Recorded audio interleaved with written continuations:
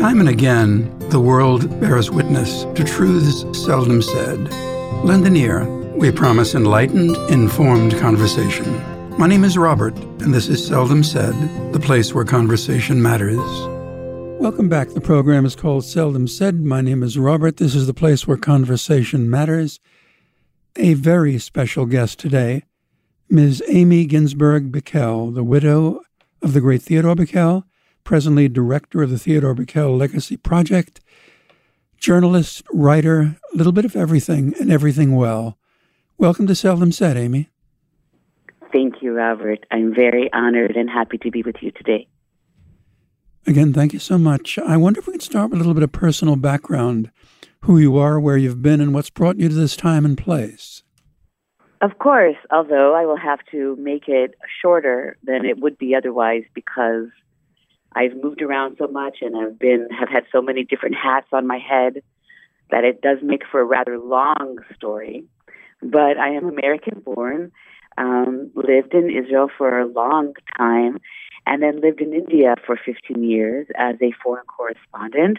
I've been a journalist for a long time, ever since my army days in the Israeli army. Everybody has to go to the army in Israel, so that's nothing special.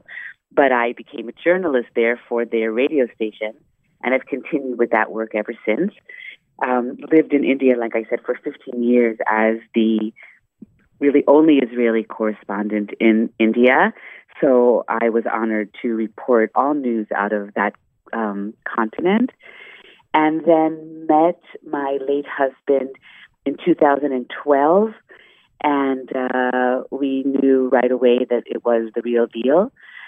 So I left India after 15 years, a place I really loved very deeply, and moved here to Los Angeles, where I am now. And very sadly lost Theo much sooner than anybody would have liked. He was ill and passed away in the middle of 2015. And here I am in LA, and he's gone. And so to make myself useful, and also because I believe in it with all of my heart, I founded the Theodore Bickel Legacy Project, which has been a way to keep Theo with us just a little bit longer. His great legacy of using music and using his art to commit and recommit to a better world and to his ideals. And Lord knows there's been a lot to do. I guess there always is, but it feels almost overwhelming in the last several years. And so there's a lot of work, and we do it. Theodore Bickel seemed able to assimilate any time, any place, anyhow, any culture. You seem to have either absorbed or inherently have the same attribute. Is that something you thoroughly enjoy, diversity, difference? You mean with each other or in general? In general, speaking of perspectives of society and of individual people living in India, being Israeli. Absolutely. Maybe because as a child I was moved around so much, to different countries and to different places in those countries. Maybe it started as a child and then I just never quit. But I do.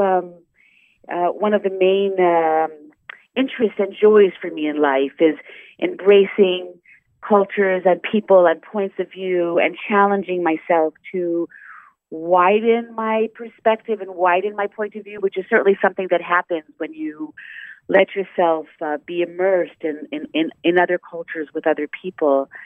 And you start to see, a 360-degree view of the world, which is something that I really enjoy. And certainly something that Theo enjoyed very much. And indeed, I would say that is something that brought us closer to each other because we enjoyed that both. Because Theo liked to say, he sang in 22 languages, in 23 languages.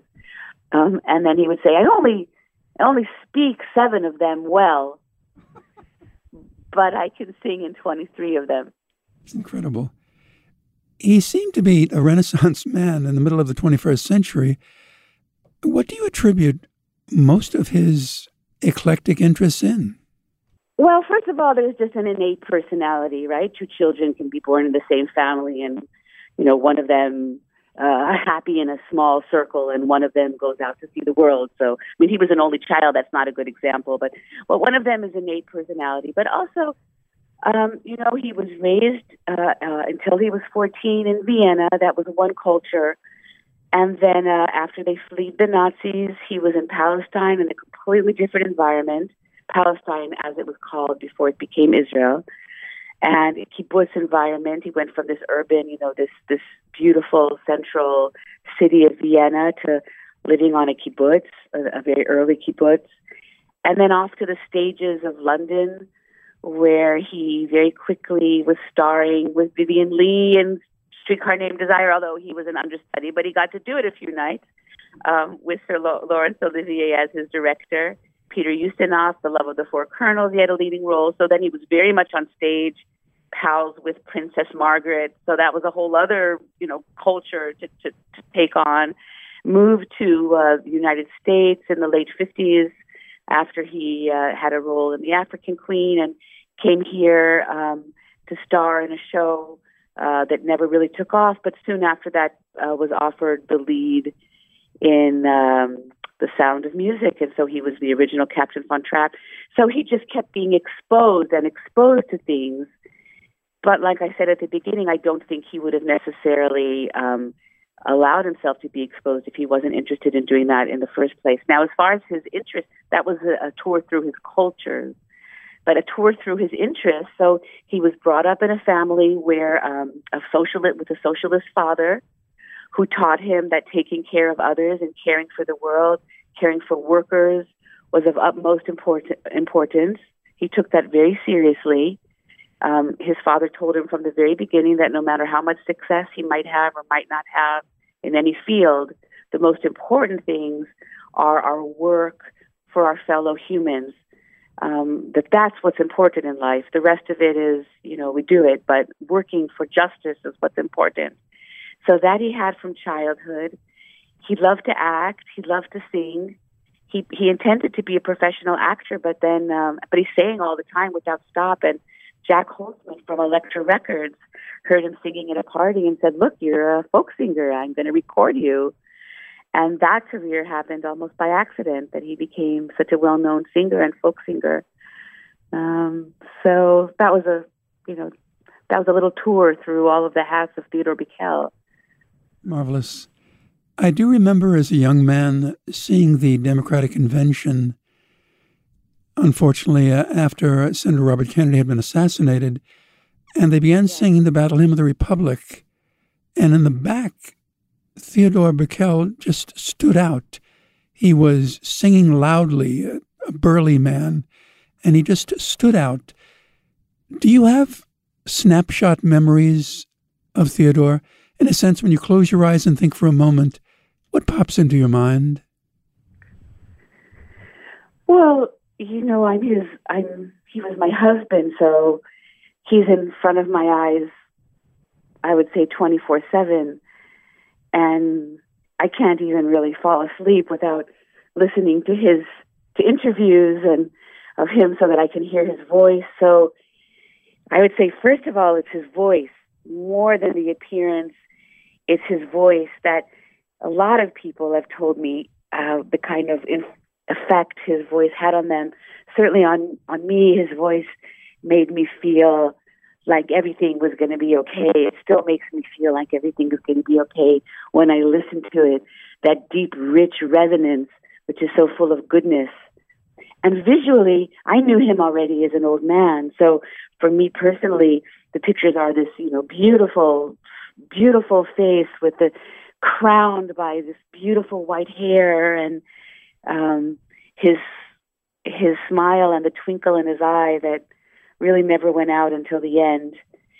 But after he passed away, I had the immense honor and privilege of going through all of his papers and all of his photos from all of his life that were stored in warehouses in different places in the country. Were just kind of stored there for looking at it some other time, according to maybe where he had lived or where an office had been, and then the storage space was taken and his papers were put in. And I gathered all of that. And in the first year after my husband passed away, I more than a year, about a year and a half, I spent every day going through these tens of thousands of papers and correspondence and photographs and pieced together his life even more than I had known, because Theo did tell me quite a bit about his life, but I pieced together even more as I went through all of these documents, correspondences starting in the early 50s, starting in 46. There was papers going back from 1946 all the way till today, and he used to type on a typewriter and keep a carbon copy of everything he typed. And so I had both sides of every correspondence with theater directors and with friends from the kibbutz and with old friends from Vienna, and his father sending over news and girlfriends and professional, and as president of Actors Equity, which he was the president of that union, of the Actors Union, for about 30 years. So his minutes and his notes and his speeches and loads of photographs that went together with everything else. And so I was in a particularly strange situation of, as time went by since his death, I knew him deeper and better and fell in love with him more as time went by, from being immersed in these tens of thousands of mementos. And so now I have more snapshots in my mind than I even did in reality when he was alive. I have snapshots in my mind of the young Theodore Bikel dashing across Fifth Avenue on his first day in New York, writing to his girlfriend in Paris about what it felt like to be walking among the skyscrapers. And I have snapshots in my head of Theo playing his guitar on the kibbutz while he's supposed to be working out in the fields, but he's playing hooky and playing the guitar, or, and onwards into his life, speaking at American Jewish Congress dinners when he's 50 years old or 60 years old with that full head of black hair. You're going to have to stop me because I could go on now for, 10, 20 hours. But I did become, the greatest living expert on Theodore Bikel over those years. And now those papers, by the way, are at UCLA. UCLA Special Collections has Theo's papers. They'll be available to the public soon as they're done doing digitizing or whatever they do to that. So I hope my hands, I felt myself letting myself get carried away on a river of nostalgia. So let's come back to the present. No, that you painted a lovely picture. It's marvelous being part of that, to being loved like that, and to being able to love like that. I'm curious, there are performers who just contend that they can do what they do. Paul Robeson saying, I just sing. Why do you ask me? I sing. Woody Guthrie saying the same thing. Knowing your husband, do you believe that there are such things as natural talents? Well, yes, I have to believe that there are natural talents from looking around the world and watching, how some people do what they do compared to how other people do what they do.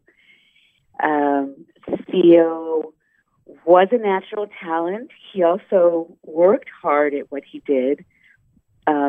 He sang and played his guitar daily for dozens and dozens of years. He went to parties every night and played without stop. He was the last one to leave. With his craft, with his acting, he worked at that very much. But also, it's true that talent, when we break down talent, so there's an ability maybe inside of a body, fingers that work better, or, small motor coordination, which is naturally better. But there's a soul behind that, or as I believe.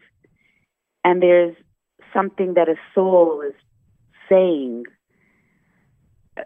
through the art of the person who's producing that art.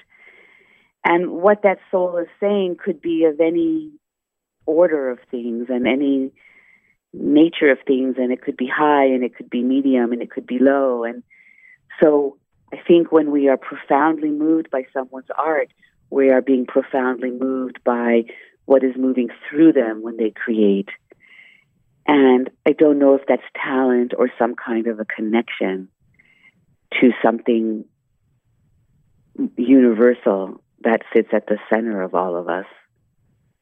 Elie Wiesel had once inferred that within every man or woman there is that inherent spirit of God. We might call it talent. Do you feel that can be taught? I live in a part of the country, my audience does as well, where the first things to be butchered in budgets are the arts. There's the assumption that mathematics, of course, with its inherent wealth and worth, is more important than the arts. Do you feel in point of fact that everyone has that spark of talent and it can be taught?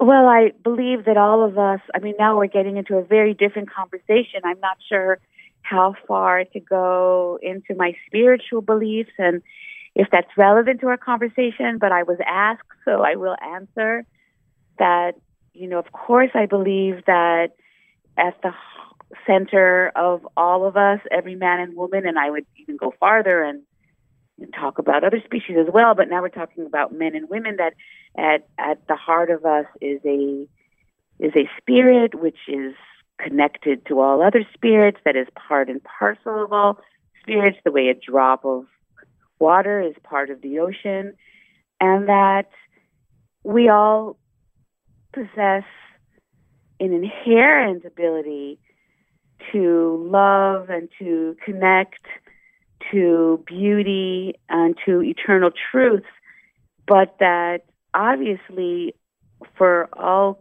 kinds of reasons, people go through life either exhibiting that ability differently or blocked from that ability for reasons that, this program would not be long enough to discuss, but birth and pre-birth and, but so not everyone is as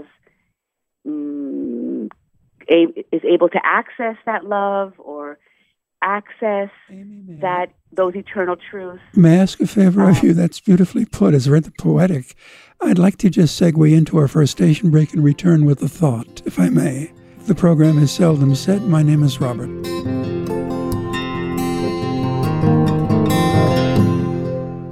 You're listening to a podcast from LIU Studios. If you like what you're hearing, please leave a rating and review on Apple Podcasts and subscribe to this show on your podcast app of choice. For more of our programs or to support LIU Studios, visit wcwp.org. This is Seldom Said with Robert Amato. Welcome back. The program is Seldom Said. My name is Robert, and a very special guest today, Ms. Amy Theodore Bikel, the widow of Theodore Bikel, and the director of the Theodore Bikel Legacy Project. I would imagine that it is either stimulating or tiresome to deal with peripheries, so I apologize if in some way we pursued that in the last question I put to you about talent, but there is that inherent quality that's so hard to put their finger on, people who can naturally do something and teaches, and Theodore struck me as an incredible teacher. Was he someone who specialized in finding that inherent crude jewel and polishing it? You mean in other people? In other people, yes. I know that the actors that he worked with will now say to me how generous he was, how incredibly generous he was with his time in helping them work on their own roles. And they tell me how unusual that was. I wasn't there, unfortunately, to see it. But they say, like, for example, in the Fiddler Touring Company, he played Tevye 2,200 times on many national tours of Fiddler. And they would be in one city or in another city, and the actors would tell me that usually the leads, they keep to themselves, they eat at better restaurants, they stay in their suite, while the rest of the cast stay together separately, but that Theo was always accessible and that his door was always open for them, that he spent time with them. He never went off on his own to have to dine separately. He dined with them so that he could share with them his secrets of the craft and his love of the craft. So I do hear that often from singers. And then he also loved to lecture on topics that had to do with Yiddish and Yiddish poets and Yiddish writers, which was a little bit unusual, that on top of everything else that he was doing, he added that into his repertoire and went into classrooms or seminars and just, taught these other topics that he cared so much about. So that comes to mind when you ask me about if he loved to teach or to pass things on. And then besides that, just in his choice of music, he was choosing folk music from all around the world to sing, mostly because he loved it, but also because he wanted to be able to impart that cultural knowledge to others. As a journalist, have you ever considered, Amy, as to how you would have interviewed Theodore? Yes, I have. And not only I have, but if I let myself think about it, which I normally don't let myself think about it, I become quite full of regret that I never had the foresight. Excuse me, you're hearing the little the sounds of my cell phone. You'll have to excuse me, the notification sound. I become full of regret that I never had the foresight to get out a tape recorder and just interview him, talk and interview him. We spoke so much anyway all the time. Our life was just really one long conversation. But if I would have taken out a cassette recorder, or however they call it nowadays, a tape recorder, I would have that and be able to work with it and build things from it. And I am regretful, quite regretful that I did not do that. But I think in our personal life, the fact that I am a professional interviewer and spent my career interviewing people, that just has become my style. And I interview my friends. I interviewed Theo just as a part of life. My kids complain about that sometimes, I have to say. They say, this isn't an interview. Don't you know how to just talk? So, yes, an interviewer by profession I am. Do you keep a diary? I don't. I know one is supposed to, especially people of high culture, but I don't. Theo and I kept something together in the year before he died. We wrote something together, but no, I do not have that habit. I think that because I write so much professionally, I don't feel so turned on by the idea of continuing to write for myself, although I am aware of the benefits of doing so. I've interviewed a number of Holocaust survivors, and I think to some degree I emotionally survive by going for that proverbial long walk when the conversation is over. The idea of a children's book dealing with the impetus and the events of the Holocaust strikes one initially as some sort of moral impossibility, and yet it was done by you and Theodore. What are the genesis of the book, and what gave you the idea to do something so extraordinary? First of all, thank you for the compliment. The book is receiving incredible amounts of support. The critics are saying similar things to what you're saying, and I had not really expected that, although one hopes a book will be well received. But that specific comment that you made, that one would think it would be impossible to teach children about the Holocaust, and yet it was done so well. And how did you do it? My first answer is that I did it by having no idea that that's what I was setting out to do. And I think often that might be the case, that you get a result when that's not really what you'd set your mind to. The genesis of the book is that the editor and publisher of Moment magazine, which is a Jewish magazine out of Washington, D.C., a good current affairs magazine, a very high-quality one, together with NPR, had a project called Hanukkah Lights, and they asked, I believe, 5 or 6 public people to write a short story for Hanukkah that would be read on NPR during Hanukkah. So maybe it was 8 people for all 8 nights. I just thought about that right now. Maybe it was 8 and they read one every day. And then those stories were published in Moment magazine. So Theo was asked to write one of those stories. And he said, okay. And he came out of his office some hours later with a story that was about his childhood in Vienna. It was a little bit surprising that that's what he did. It was not a specifically Hanukkah story, but it was not surprising because as Theo became older and closer to his last days, he thought about his childhood more and more and spoke about it not only every day, but something would come up about his childhood, maybe even several times a day. And he thought about his parents so often and started to remember things from conversations with them that he had not remembered before. So I was not that surprised when that was the story that he wrote. We worked on it together. On the story, what he came out with a beautiful rough draft, but then we worked on it together. I certainly contributed a lot to that story. And it was read on NPR, and it was published in Moment magazine. It was very short. It was much shorter than the central story that you see in the book today, because I've doubled or tripled, maybe doubled that text in the central story. And last year, I was approached by Moment magazine, that has meanwhile become an imprint of a beautiful publishing house called Mandel Villar. And Moment magazine developed an imprint in Mandel Villar, and so they approached me to turn that little story into a book. And I'm not sure if they had intended for me to add as much as I did, but I had been thinking of making a book out of that story anyway, and the rest just happened very naturally, very simply. When I say simply, I don't mean that I wasn't using my craft, but it flowed through without any blocks. And I took the central story that he had written and doubled that, so I added a lot to make it a longer story. And I kept Theo's voice for that.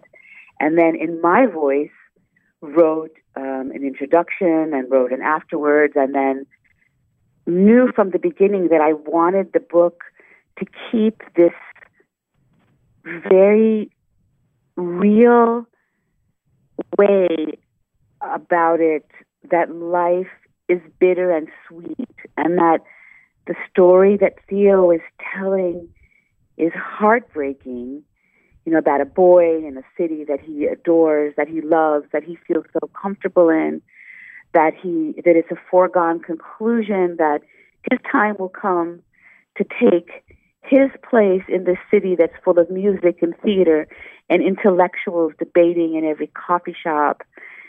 He's too young for that now, but he'll grow up and that will be his life. It's the life that he wanted. That's what he saw for himself. And that life was denied because his neighbors became enemies overnight. Not even enemies, because enemies implies two people that are enemies with each other. He was no one's enemy, but his neighbors and his teachers and the principal of his school and even the innkeeper that used to give him an extra dumpling in his soup so that he would be a big, strong boy one day. All of these people became people that were happy for him to be destroyed and for his family to be destroyed, and he had to escape. And of course, this is a heartbreaking story. But he also went on to have a beautiful life, and that is also true. And the culture that he came from, even though when we think about it, about European Jewry, we are sad, we think of victims, we think of almost being annihilated, we think of what happened in World War II, but I want us to also know that we were also beautiful with a lot of beauty in our culture, even though there was wretchedness way before World War II, of course.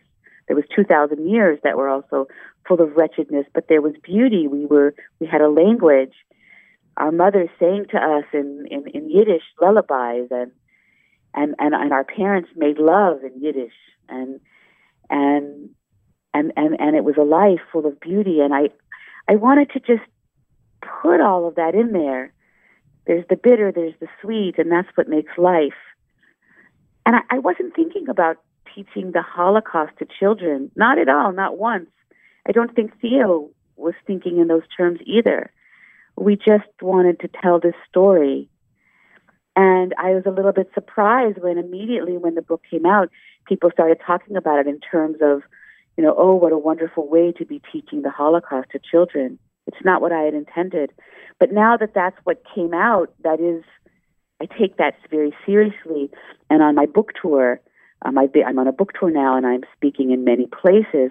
I have added that in there somehow because I see that is how people respond to the book. And so I do talk about what it means teaching the Holocaust to children, talking about the Holocaust or other traumas to children.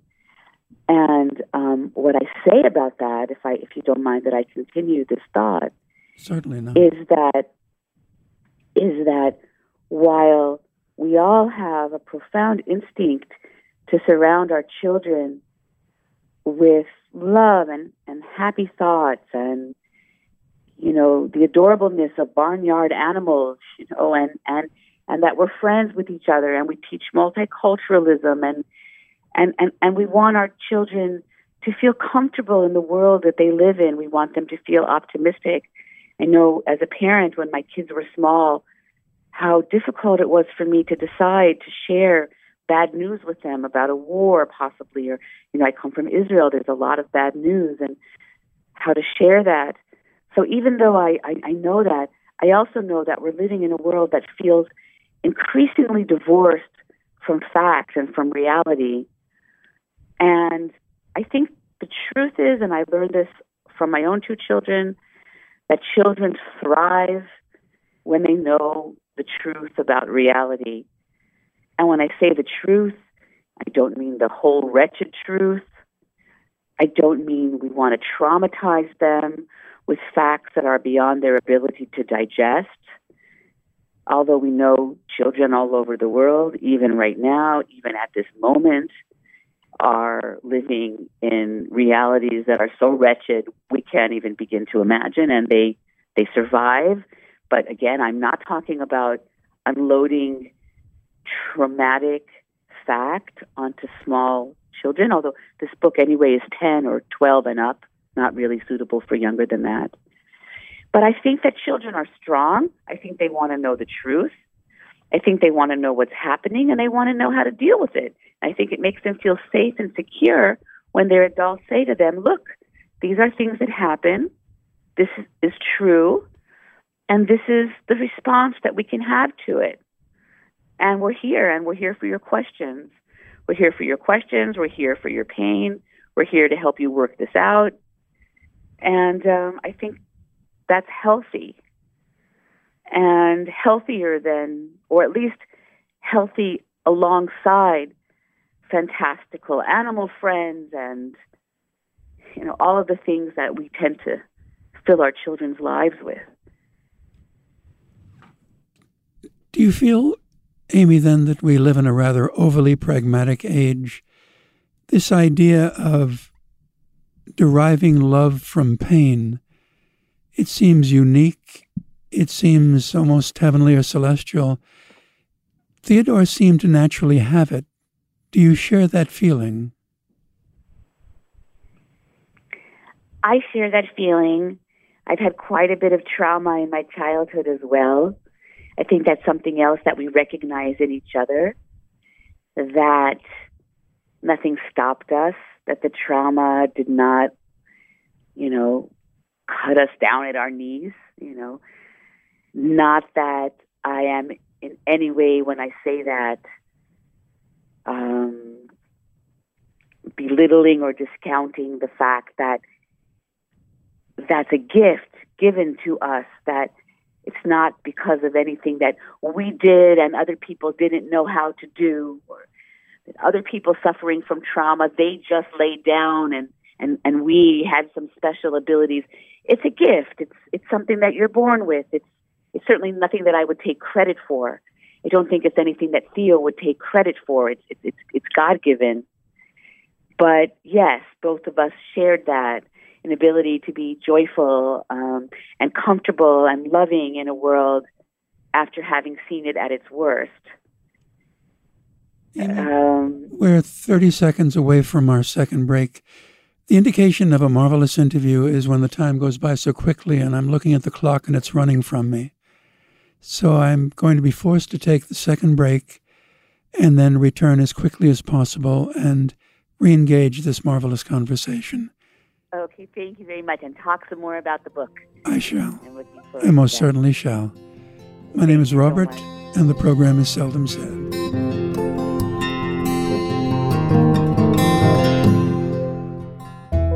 Rome once fell, and all great civilizations do. Is America falling? Could we be doing more? Some say it's because we have stopped focusing on learning and understanding what it means to be a good citizen. That's what this podcast is all about.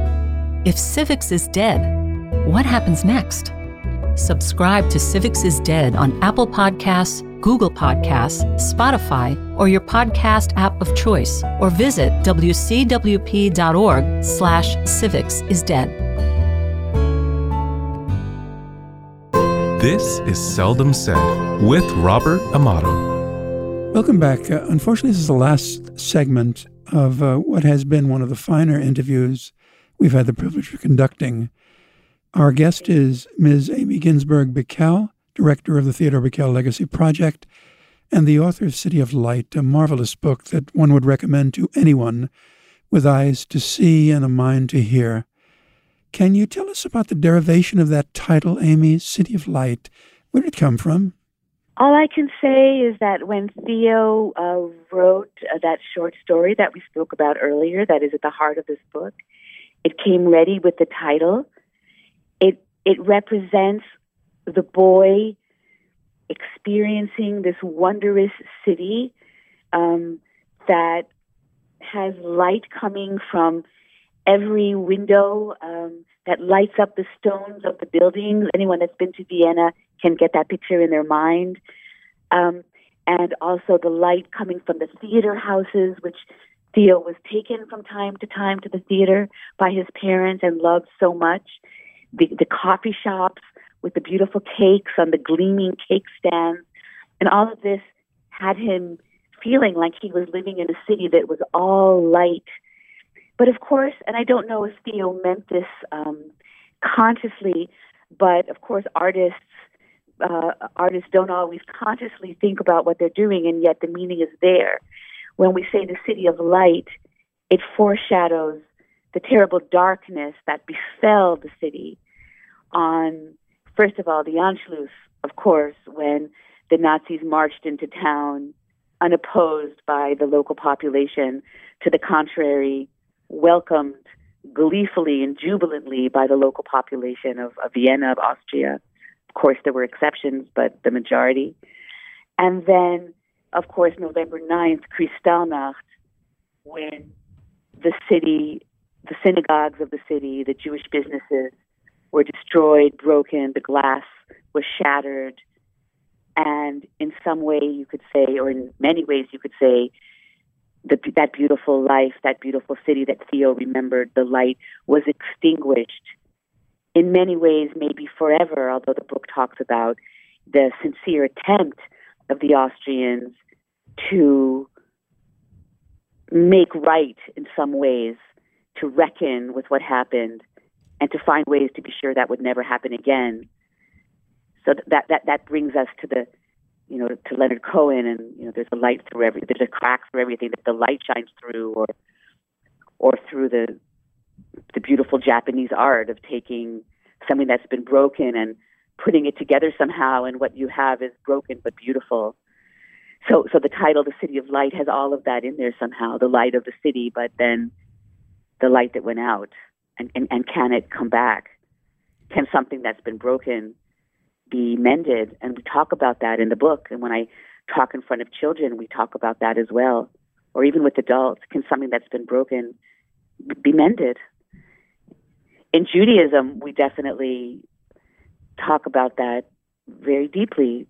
Tikkun, something being repaired. That what's been broken can be repaired. And when we say Tikkun Olam, so many people, Jewish and not Jewish, know that phrase, Tikkun Olam, the mending of the world.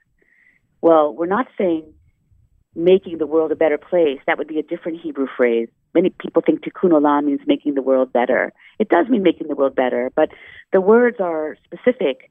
The mending of the world, the mending of the world.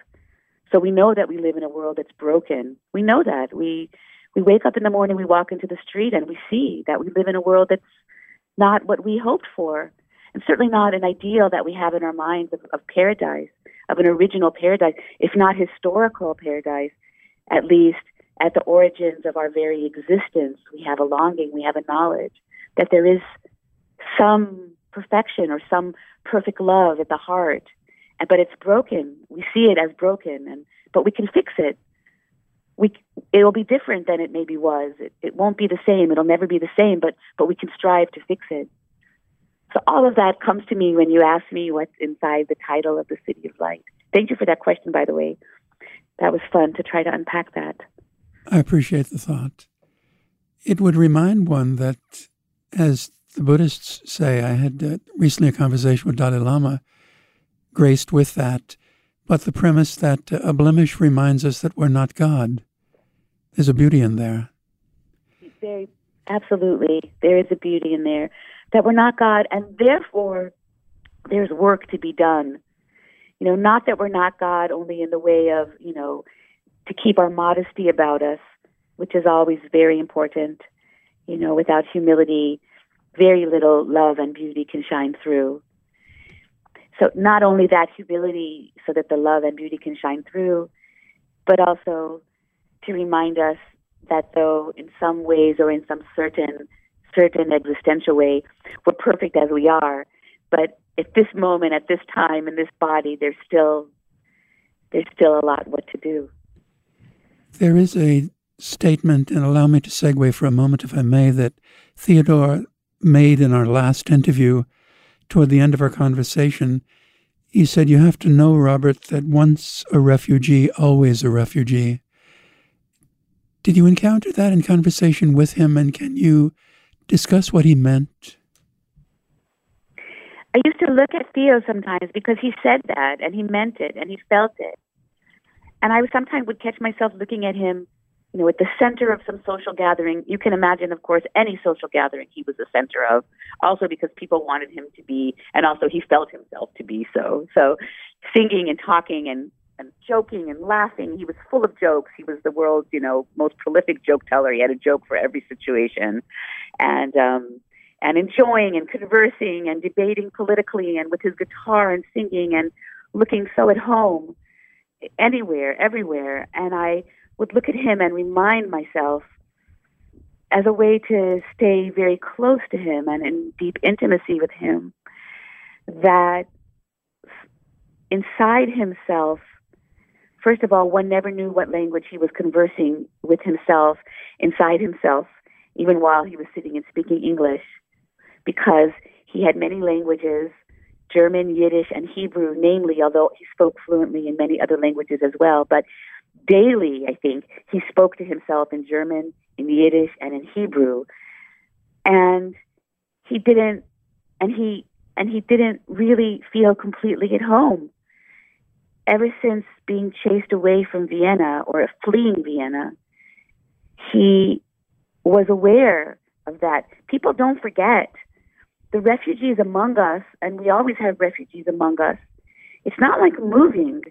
It's not like, well, now a little bit of time has gone by and now everything is okay. When you're a refugee, it never goes away that you were chased, that you had to flee, that your life was in danger, that the people around you wanted to kill you. That never goes away. And yeah, it never went away for Theo. So he was at home in the world. He was very at home in the world. But he never forgot that he had been a refugee and that he lived where he lived because he was not allowed to live where he was born and where he came from. Do you and he share that marvelous disposition? In the French, it's je suis un citoyen de le monde. Do you feel that you are citizens of the world? I think because both of us moved around so much, yes, we both share. We now Theo is obviously a citizen of the universe. So we're not in the same place anymore. He's gone on. So it's funny to talk about it in the present moment. But, the truth is I feel like a citizen of the universe as well. Sure, let's go for that. I feel not only a citizen of the world, I definitely feel a citizen of the universe, of the multiverse. I feel myself to be here. And when I say here, I mean that in a really very, very broad way. Allow me to share a little bit of borrowed starlight from you. It's appreciated. He never seemed to despair. And yet, judging the world today, we certainly have reason for despair. The book carries a lesson, carries a message, carries an impetus, carries an embrace. Do you share in that optimism? Many that I know, perhaps myself included, we're all human. We find ourselves challenged, and we seek love and retribution and whatever, those basic emotions in our daily travail.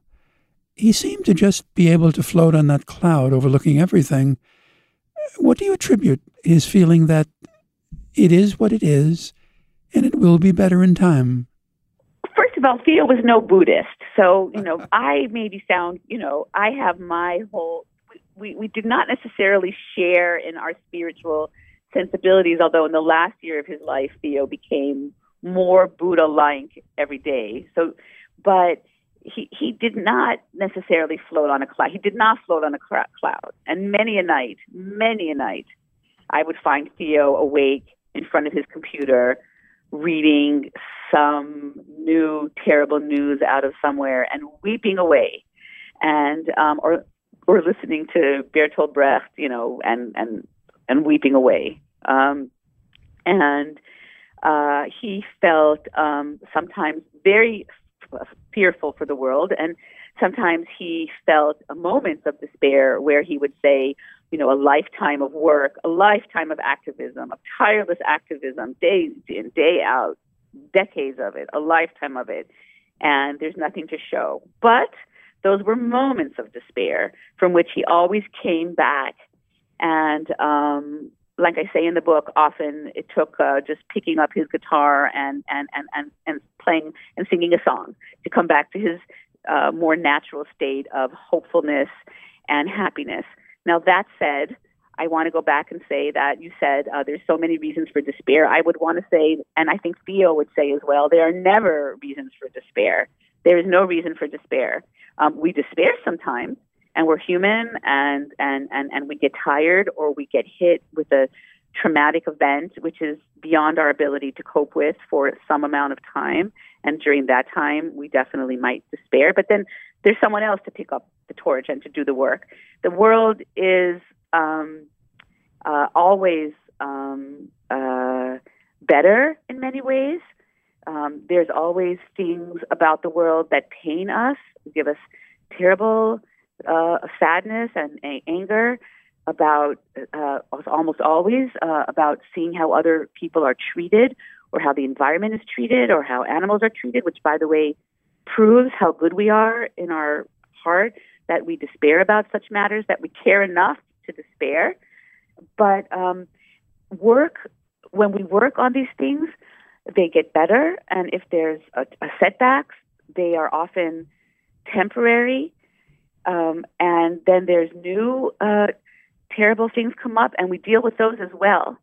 And there's never reason for despair. And if we don't have energy in a certain moment to tackle something, we can rest and self-care for a while until we have the energy again. But it is upon us to do this work, never to despair. And I want to make sure I have enough time to tell this story, and so I'm just going to say it right now. I don't know if you were planning on asking me about the concert in Vienna later in the interview, but I'm afraid that we'll run out of time. So please, if you don't mind, because most certainly. Okay, yeah, this certainly goes to your question about is the world getting better? Is there reason for despair? So as I talk about in the book, and I talk about everywhere I go, because I've taken a vow to speak about this always to people that I speak to. So as we know, Theo had to leave in 1938, and 75 years later, on November 9th, it was the 75-year anniversary of Kristallnacht, that night I mentioned earlier, when the houses of worship, Jewish businesses were all smashed, and the laws of purity were passed in full force, and what we call the Holocaust, that phase began. And 75 years later, the Austrian government, the head of the Austrian parliament, the president of the Austrian parliament, a marvelous woman named Barbara Pramer, may she rest in peace, invited Theo to come to Vienna, to the Austrian parliament, to give a concert in the actual parliament hall. So not a side room where they do meetings, not a banquet hall, the actual floor of the parliament. And he and his very dear friend Miriam Clouchot, who was his accompanist on her gorgeous accordion, they sat in front of the highest elected officials of the land and many dignitaries, including the prime minister, the vice prime minister, the vice chancellor of Austria, the president of the parliament, the secretary of defense, the chief of staff of the army, and so on and so on. The list really does go on. Ambassadors and parliamentarians, elected officials. And he said to them, I want to thank you for honoring my people in this way, of inviting me here on this very solemn and momentous occasion. The significance of this is not lost on me, that the mass murderers are gone, and I'm the one here I'm still here singing my song and my people's songs of peace and freedom. And then he told them, and this was all, of course, in German, which was Theo's mother tongue. He told them of being a child in the beautiful city that was all light, with intellectuals debating and beautiful display cases of cakes and theaters and concert halls where he thought he would grow up and take his place someday, and of the horror of becoming a refugee in one way or another for the rest of his life. And then he started with the song Kinderjahren, which means childhood years in Yiddish, and he sang them that song in Yiddish, and then he regaled them in French, German, Yiddish, Hebrew, and English. And from the back of the hall, I watched the people who had originally been quite tense for an occasion which they had thought would be very dour somehow. A Jewish person standing in front of them, maybe lecturing them, maybe shaming them, maybe, talking about the ways in which he hoped they felt guilty. And you saw them relax and start to enjoy the music and enjoy Theo's loving joy. And the room was bathed in something which to me felt holy, holier than I can say, like the room ascended somewhere. And we were not just a regular room on a regular address in the center of Vienna, but we were in a moment of humanity, of what it looks like when we come together in this way. And when the concert was almost over, Theo said to everyone, this song must be listened to only standing, so please stand up.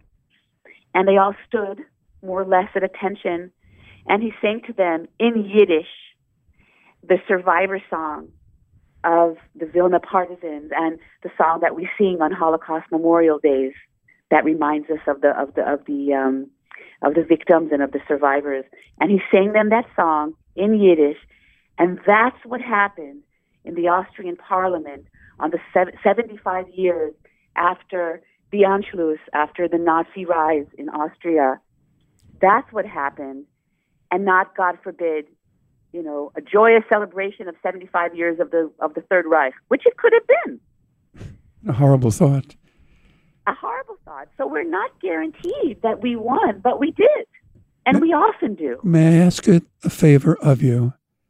Yes. We've reached the end of our allotted time, but at your discretion, would you care to return and speak simply at length? Oh, that is marvelous. I'd love to... Anytime at all. It was wonderful talking to you. I hope that your audience not only enjoyed the conversation, but will go out and buy and read The City of Light. It's called Theodore Bickel's The City of Light, and bring it home to your children, grandchildren, friends. I think that you'll feel moved by it because Theo's spirit runs all the way through it, and Theo's spirit was a moving spirit. I'll take a quiet moment tonight and think of you both. This has been Seldom Said. My name is Robert.